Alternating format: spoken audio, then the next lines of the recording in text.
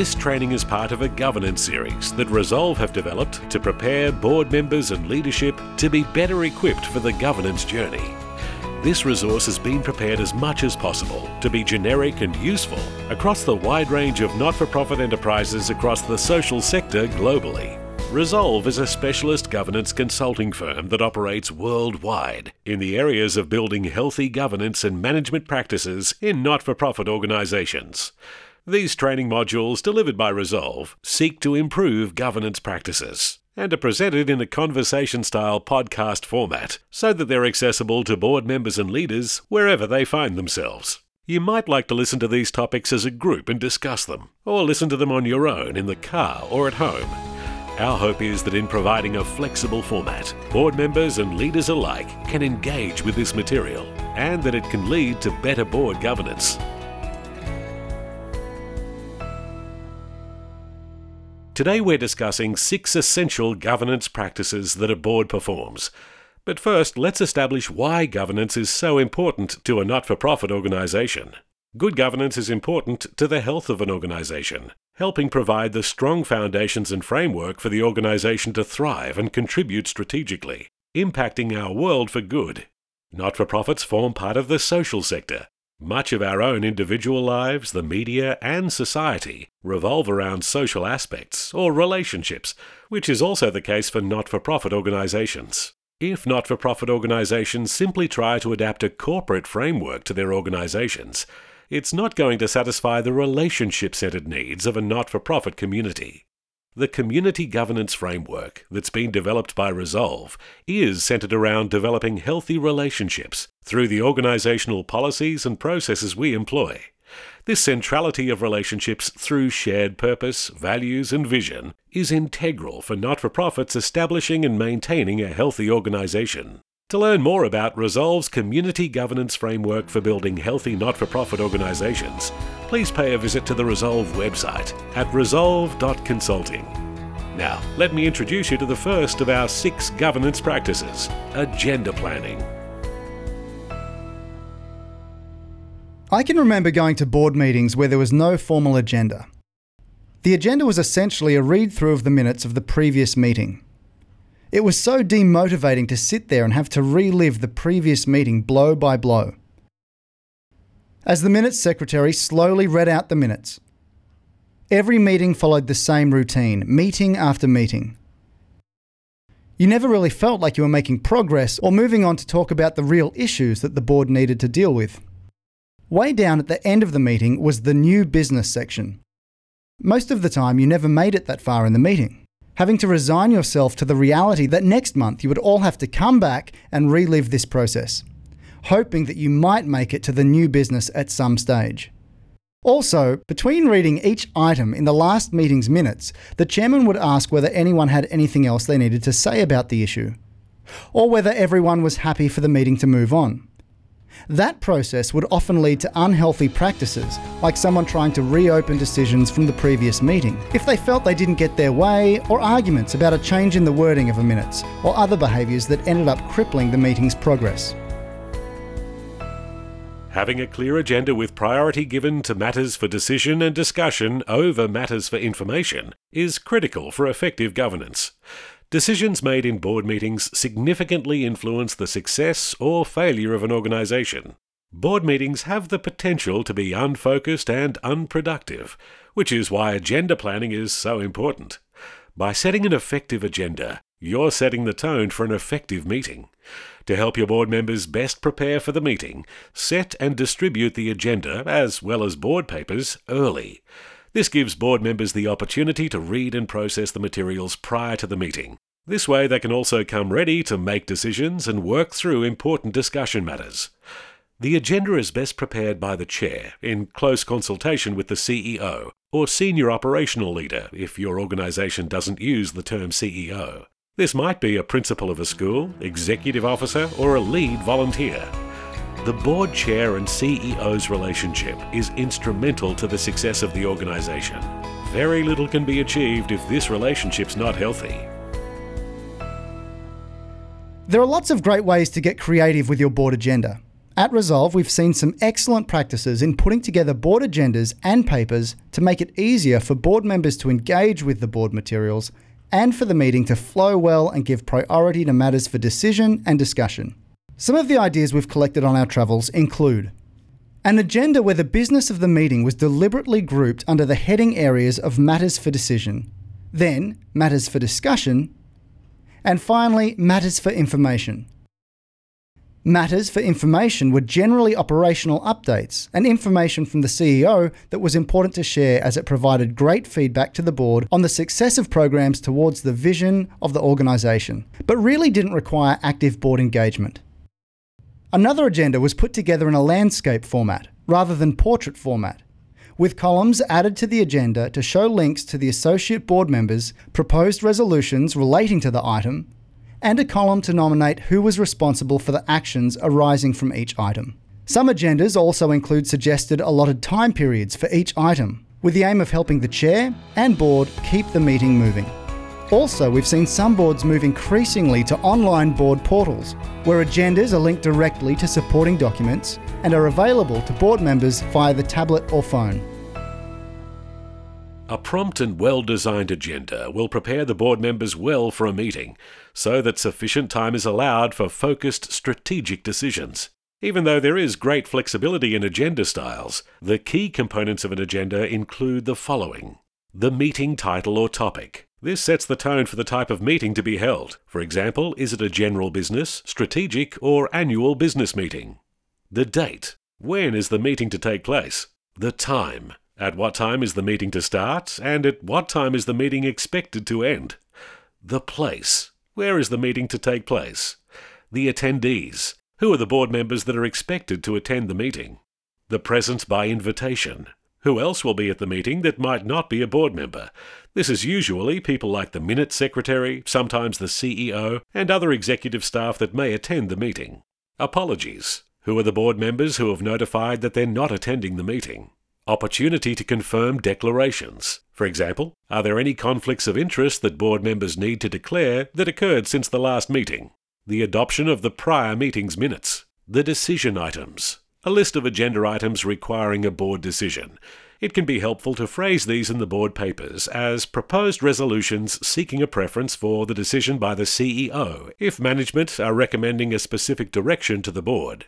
The discussion items. A list of items for the board to discuss. This could include review and management receiving counsel or feedback, or future decisions that need a number of meetings to work through to determine a direction, or the information and processes required before the proposed decision can be formed and discussed. The information items. A list of items for the board's information.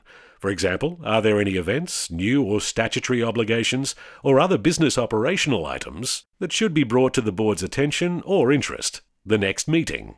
Confirm with all present the information on when and where the next meeting will be held. Close of meeting. The chair should bring the meeting to a close on time. Boards should always be looking to improve their performance, and the close of a meeting can also provide opportunity for a short evaluation of the meeting, while it's in the forefront of each director's mind. One of the main problems we're encountering time and time again are boards and board members that are just running out of energy. With ever-increasing demands on boards and increased awareness of risk and legal exposure on directors, it's also getting harder to find people willing to serve on a not-for-profit board. One of the common criticisms we hear from board members is that they're being asked to go to too many meetings, and that the meetings are also going for far too long. Time is a key 21st century currency. Gone are the days, for the most part, where volunteer and board members would happily turn up on the second Tuesday of every month to sit through a board meeting that would often end late into the night. But with a crowded agenda full of important business and legal risks to be managed, how does a board even consider a different format to board meetings, or even in reducing the number of board meetings over the year? The second governing practice that we'll explore today is the practice of designing and issuing an annual agenda. As we've already discussed, well-planned meetings are critical for an effective board, and in the same way that it's helpful to plan the individual meeting well, it's also helpful to have an overall plan for meetings across the year. The development of an annual board planner that the whole board agrees on upfront helps in a number of key ways. It enables the board members to understand the specific commitment required to attend meetings during the year and to set aside these dates well in advance. It also allows for scheduling the key matters the board needs to deal with over the course of the year. This means that the board captures the important cycles that occur over time, things like review of policies, board training, annual budget planning, and strategic planning. Finally, have an annual planner. This provides an opportunity for the board to have an important discussion around the frequency the board needs to see operational reports. Rather than following a standard agenda template every month, the board might decide it only wants to see a financial report quarterly instead of monthly. An annual planner keeps track of these important decisions. Capturing both ongoing and recurring board responsibilities in an annual calendar assists with planning at both a governance and management level. The board may decide to develop prescribed subject areas for each meeting. For example, beginning with strategic planning in January to succession planning in November. Mature boards also adopt a planner where the whole cycle of strategic planning, board and CEO appraisals, and other multi-year policies and processes can be captured and scheduled. Planning a board's annual activities can not only provide time for the board to achieve all of its objectives, it also provides opportunities to spend time together, apart from being in the middle of board business. We spoke earlier about relationship-centered boards. So, making sure there are opportunities to share a meal together or spending time together on a board retreat should also be recognised for their importance in nurturing those relationships and the benefit of this to overall organisational health. Key components of the annual agenda planner should include setting specific dates for the year in advance, include meetings, training, reporting, and significant organisation event dates. Set key issues or discussion review times. Where issues are recurring or ongoing, it's easy to incorporate these into the annual agenda. Any new issues arising known in advance should also be included. Specific scheduled time for board training, annual certification, or other specific presentations that your board has requested as part of the annual governance cycle. Including these components in an annual agenda will increase the board members' ownership of their responsibilities and assists management in scheduling their responsibilities to the board. Just recently, I received a thank you card from a board for helping facilitate their annual board retreat and planning day. One of the board members wrote, "Thank you for helping facilitate this valued time to keep us moving onwards and upwards. This is a very important era for our organisation." Getting clear air away from the normal agenda is critical for a board. An annual retreat or planning time really does help not-for-profits lift their eyes and focus further out, and helps them to think longer term in the pursuit of purpose and vision. Next, let's launch into the third governance practice, board decision-making and minutes. Following the board receiving reports or other information, and allowing time for discussion and reflection on a topic, the board should be ready to make a decision. Boards are likely to be making decisions on anything, ranging from establishing vision, policy, and strategic plans, to monitoring and reviewing financial statements, risk management, and annual budgets. It's important when presenting matters to a board for a decision that it's clearly a decision for a board to make. A governance board should be concerned with governance matters, rather than operational decisions that ordinarily should be left to management and monitored by the board. Sometimes the size of the organisation can blur the line between governance and management. Generally, the smaller the organisation, the easier it is for a board to get drawn into operational day-to-day matters. And this is okay if everyone knows and appreciates that the board is operating in this management committee collaborative style. However, it is imperative that the board members are clear on what is board business and what is not. A clear governance framework and governance policies help define the differences between the two. Let's get back to the third governance practice, though, the process of making decisions as a board. The board minutes are used to record the deliberations and decisions of the board. In most cases, the board secretary will record the minutes during the meeting. It's less than ideal for the chair to take the minutes, since they are required to facilitate the meeting and be fully engaged in discussions. Generally speaking, the minutes will reflect the layout of the agenda mentioned earlier, and will include the name of the organisation, the nature and type of meeting, for example, general meeting, board meeting, etc., place, date and starting time, attendees, either physically or remotely present, and their roles, such as chair or secretary, Invited guests should be separated from voting attendees. Apologies from those who are not present. Confirmation of the presence of a quorum. That's the number of members whose presence is required before a meeting can legally take action. Minutes of the previous meeting were accepted or declined as official organisation records, and confirming them as a true and correct record of that meeting. Materials distributed before and during the meeting. Proceedings of the meeting and resolutions made. When attendees leave and re-enter the room. Abstentions from voting. Closing time, and signature of the chair. The minutes recorded should be easy to follow, and are not a verbatim record of the meeting. Minutes should capture the background and discussion around decisions, so that if the board looks back on decisions, they have some context to the process the board followed to arrive at each decision.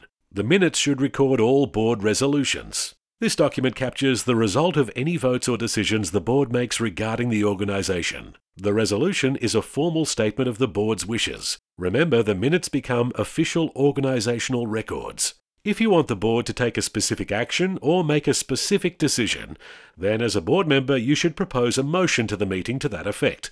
Once the motion is moved, the chair will note that there is now an opportunity for another board member to second the motion, which indicates their willingness to have the proposed action or decision progress to the discussion stage. Some discussions may have already occurred prior to the motion being raised.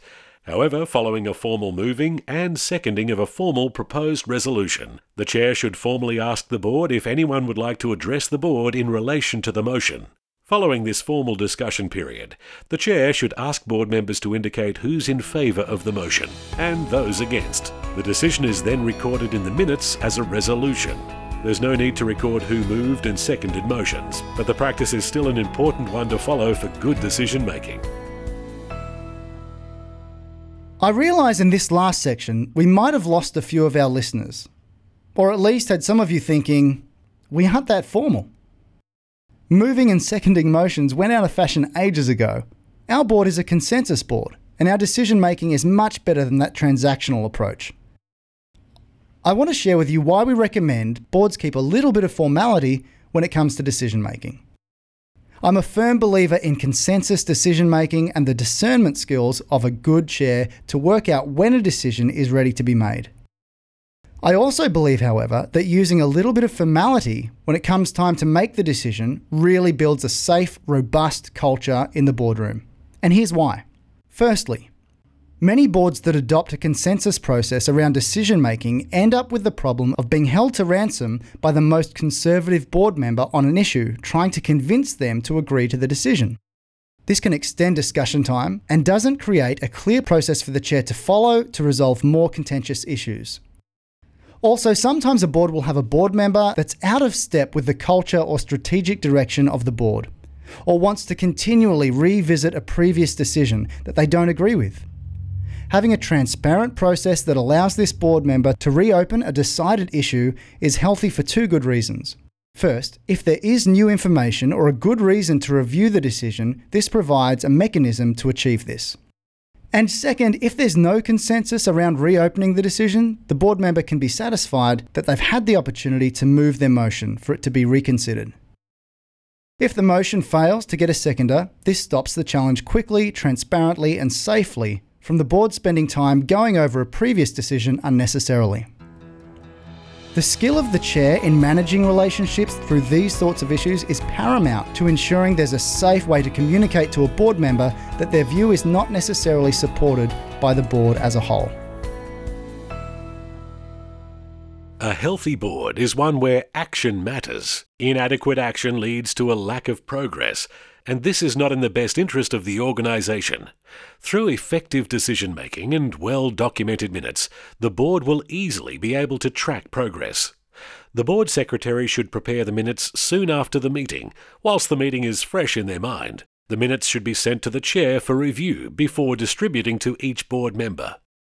Next, we discuss the fourth good governance practice, writing good board policy. The board should begin with prioritising a policy list. It's difficult to tackle every policy at once, so a policy list or register will help determine which policy is required to be written or updated sequentially. Board policy begins at a macro level. Board should be trying to write policy of the broadest, far-reaching kind. leaving more detailed policy writing to management relating to the day-to-day operations of the not-for-profit. More on this issue shortly. What is the desired outcome of the policy, or the difference it should affect? When writing board policy, the following guidelines should be followed.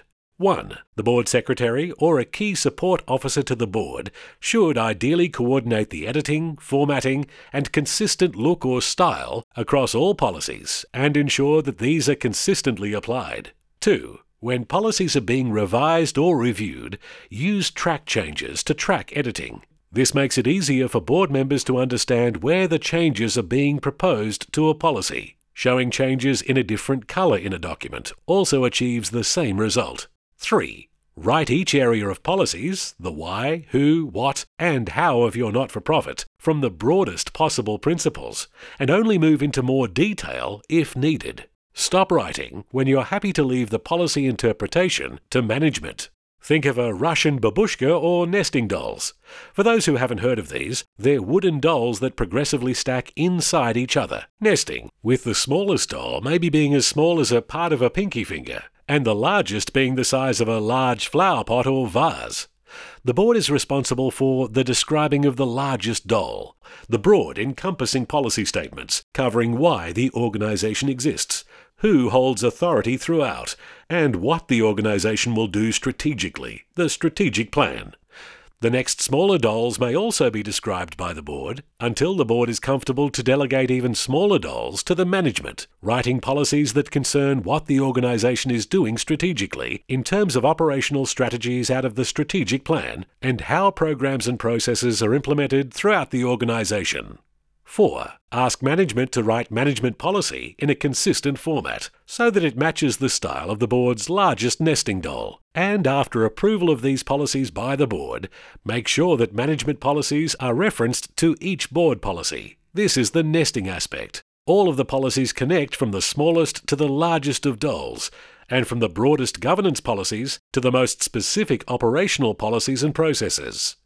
In this way, board members can pick up a board policy and see what management policies have also been developed to provide further policy direction or detail. This will also assist with monitoring compliance to policy and reviewing policy, as all organisational policy, whether board or management initiated, will be captured under board policy areas. 5. Try to be as concise or brief as possible and use plain language. Most policies should be able to be kept to 1 page or less, and many should only be a paragraph. Don't be concerned about the white space left on a page, or be tempted to fill it. 6. Try to avoid using people's names and other current language if possible, so that the risk of a policy losing its currency is minimised until when next reviewed. Policies will be reviewed on a case-by-case basis, depending on the policy. Most policies won't need reviewing yearly, and some only every 2 or 3 years. The maximum time we recommend between reviews of a policy is 3 years. 7. Make sure you date the policy with the date it was created, or the date it was last revised. 8. Make a clear distinction between policy, usually a much shorter statement, and guidelines, using headings in your policy template to make this distinction clearly. Board policy will contain very little by way of guidelines. This will be more prevalent in management policies. 9. Don't repeat policies that are already covered in other documents, such as the Constitution or bylaws of the organisation. 10. There's nothing wrong with management assisting the board in drafting board policy, as long as the board engages actively with the draft, then determines and approves its own policy through a healthy process involving full board deliberation and discussion. Before writing policy, consider its format. All organisation policy should follow a standard format to ensure consistency. Look first to your organisation's historical policies. Does this format provide a sufficient template to use, or is an update required? When deciding on the policy template, here are some common components to consider. A policy number. Numbering policies irrespective of if they're a draft, new or revised policies. Effective and revised dates. These dates are determined by the board. The policy title. The title should capture the content of the policy. The purpose. A brief statement explaining the purpose of the policy. Any additional authority. List statute, regulation, or other relevant authority imposing the policy. The scope. For whom is it to be produced for? To who or what does the policy apply? For example, all staff or all bank transactions. The responsible party. Who will be responsible for administering this policy? A method of contact should also be noted. Definitions. Unique terms relevant to a specific field. Related policy.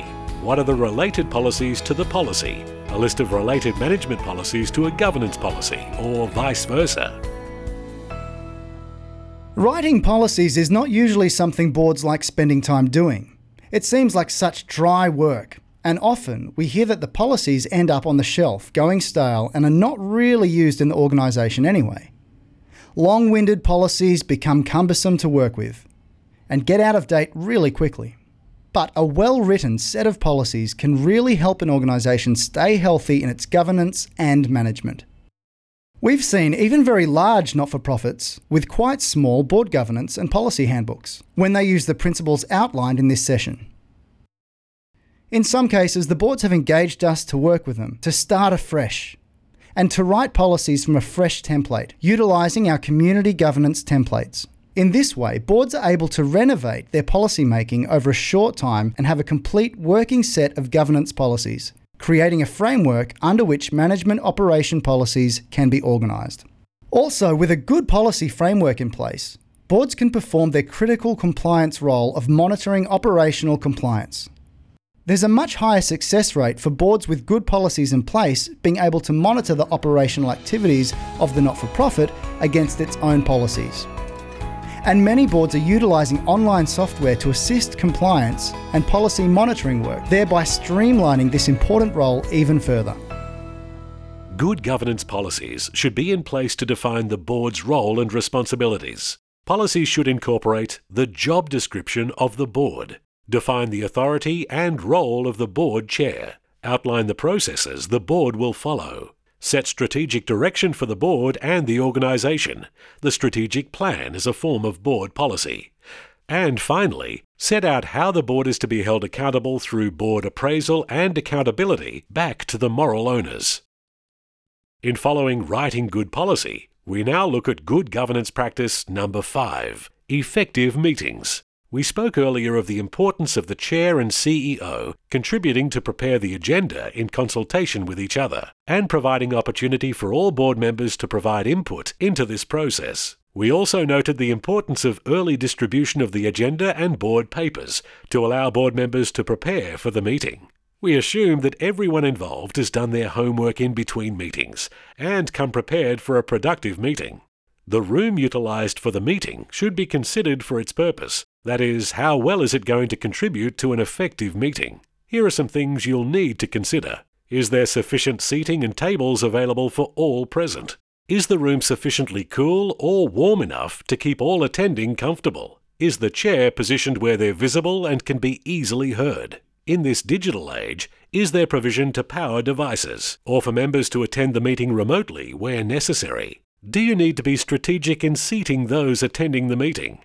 For example, are there members or external consultants who will need to be positioned to present materials? Are there members who don't often see eye to eye? Try sitting them next to each other. It's harder for them to argue that way. Are there any factors like table shape, chair comfort, or lack of comfort that are distractions to the meeting process? Is ambient noise an issue from passing traffic or other sounds? There's no ideal time for the length of a board meeting, except to say that if you're running meetings routinely for more than 3 to 4 hours, you might be wearing down your board members, or finding it hard to find board members. Boards that are local might meet for shorter periods more frequently. However, national or international boards might meet for longer periods, since they may only get together for a few meetings during the year. It should be as long as it takes to get the board's work done.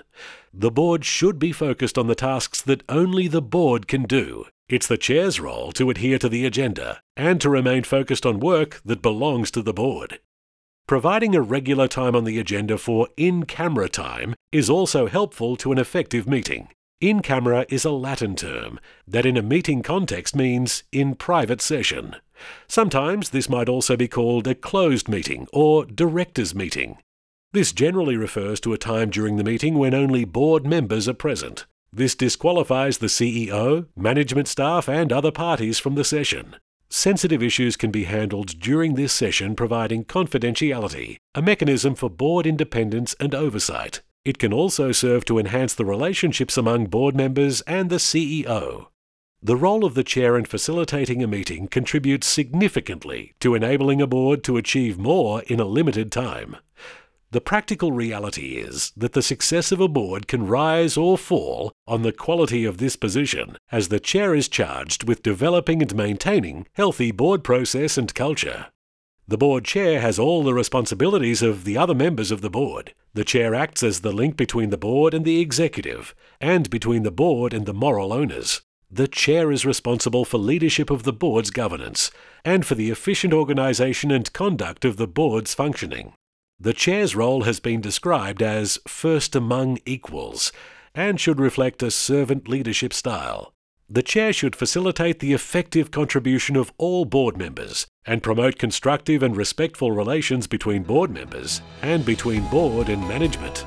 Sometimes this means that the chair may not have as much input on topics as they may like, lest they're perceived to be leading the board, or dominating proceedings excessively. It's the chairman's self-indulgence that is the greatest single barrier to the success of a meeting. His first duty, then, is to be aware of the temptation and of the dangers of yielding to it. The clearest of the danger signals is hearing himself talk a lot during a discussion. If the chairman is to make sure the meeting achieves valuable objectives, he will be more effective seeing himself as the servant of the group rather than its master. His true source of authority with the members is the strength of his perceived commitment to their combined objective. This quote from Anthony Jay's article, How to Run a Meeting, published by the Harvard Business Review, is spot on. The best chairs lead the board with strong humility, creating an environment of safety where robust discussion is encouraged, always focusing on the issue from the perspective of what's best for the organisation and never allowing board members to personalise disagreement in statements made in a board meeting. The same holds true for board members as for sports players. Play the ball, not the person. So you can surmise from what we've discussed that for an effective meeting, the board needs to be operating with a high degree of trust between members and between board and management in order to be productive. In order to build trust in your board, there must be truth-telling, relationship, understanding, service, teamwork. Sometimes the board chair has to work through difficult issues in meetings, and sometimes difficult people. Here are some tips on managing difficult meetings. Ask open-ended questions. What results do you want to achieve in order to help another member identify their own solutions to a problem? Ask for specifics and take notes. Ask an angry person to give details about why they're upset. It may calm them down. Use writing as an effective communication tool. It will help you present your points in an orderly fashion and gives people something to take away. Turn us and them into we. Highlight similarities between you and the other board members. Suggest you do things cooperatively. Let's find the information together, for example. Listen attentively and acknowledge. Even if someone is blowing off steam, it may provide you with insight into the problem. Restate. Make sure you understand what they're saying. Reflect. Offer an empathetic response that verifies the person's feelings. Reframe. Ask them what's going on, what they're thinking, or why they took a particular action. This helps people feel heard and understood. Establish realistic expectations. Help others understand that even though they're frustrated, it isn't the result of an unfair or arbitrary action. Use peer pressure. Don't pressure people to see things your way, but rather make them responsible for their own actions. Remind them of the consequences of angry tirades, and remind them if they're talking too often or too long. Make sure everyone in the meeting gets to have a say on issues, not just the quickest off the mark or those who speak the loudest. This may include polling each board member individually in the room as to their thoughts. Take time in making final decisions, especially if they're difficult ones. Don't rush them, but at the same time, you do need to make an actual decision. We've come now to our final and sixth good governance practice: board papers and portals. We've previously discussed the importance of board members receiving the agenda and necessary material in advance of the meeting to allow them time to thoroughly read and respond to if necessary. This preparation promotes careful decision-making and a more productive meeting. A board can control the information it receives. Remember, a lack of information and, at the other end of the scale, information overload are not conducive to board discussion and decisions. All the board papers should be clear, easy to follow, and easy to find. The board is responsible for setting the expectations and providing directions to management on the content of reports, the format of reports, the timing of reports, the amount of information provided, to ensure management had the processes and controls to ensure the reliability of the information, and to set KPIs for management to report against. Board papers or a board pack will typically include the following components: an agenda, minutes of the previous meeting, supporting documents to submissions requiring decisions, the CEO's report, operational report, financial reports, and any major correspondence. Indexing the agenda is an effective way to cross-reference items on the agenda, making them identifiable with items in the board papers and easy to find. There are a few things to consider when deciding on delivering board papers. It's common practice to deliver papers electronically. Whilst delivering the papers electronically can be an efficient use of time and investment, it's important to find and establish a secure, consistent system. There are many methods of achieving this through email or a board portal, and with new applications coming on the market all the time. However, before considering a journey to online board portals, boards should first stop and consider: do all members have sufficient access to the technology required to receive the board papers? What's the security and privacy of the nominated system? Consider the sending of the information as well as the security of access to and storage of the information at the recipient's end. Are there specific laws, such as international data breach laws, that require storage within the country, or other privacy requirements or concerns that need to be resolved? The format of the papers, for example, the font size, diagrams and tables, are they easy to read? Well, that brings us to the end of this Governance Ideas presentation. For more information on governance, management, leadership or finance ideas, visit us at resolve.consulting.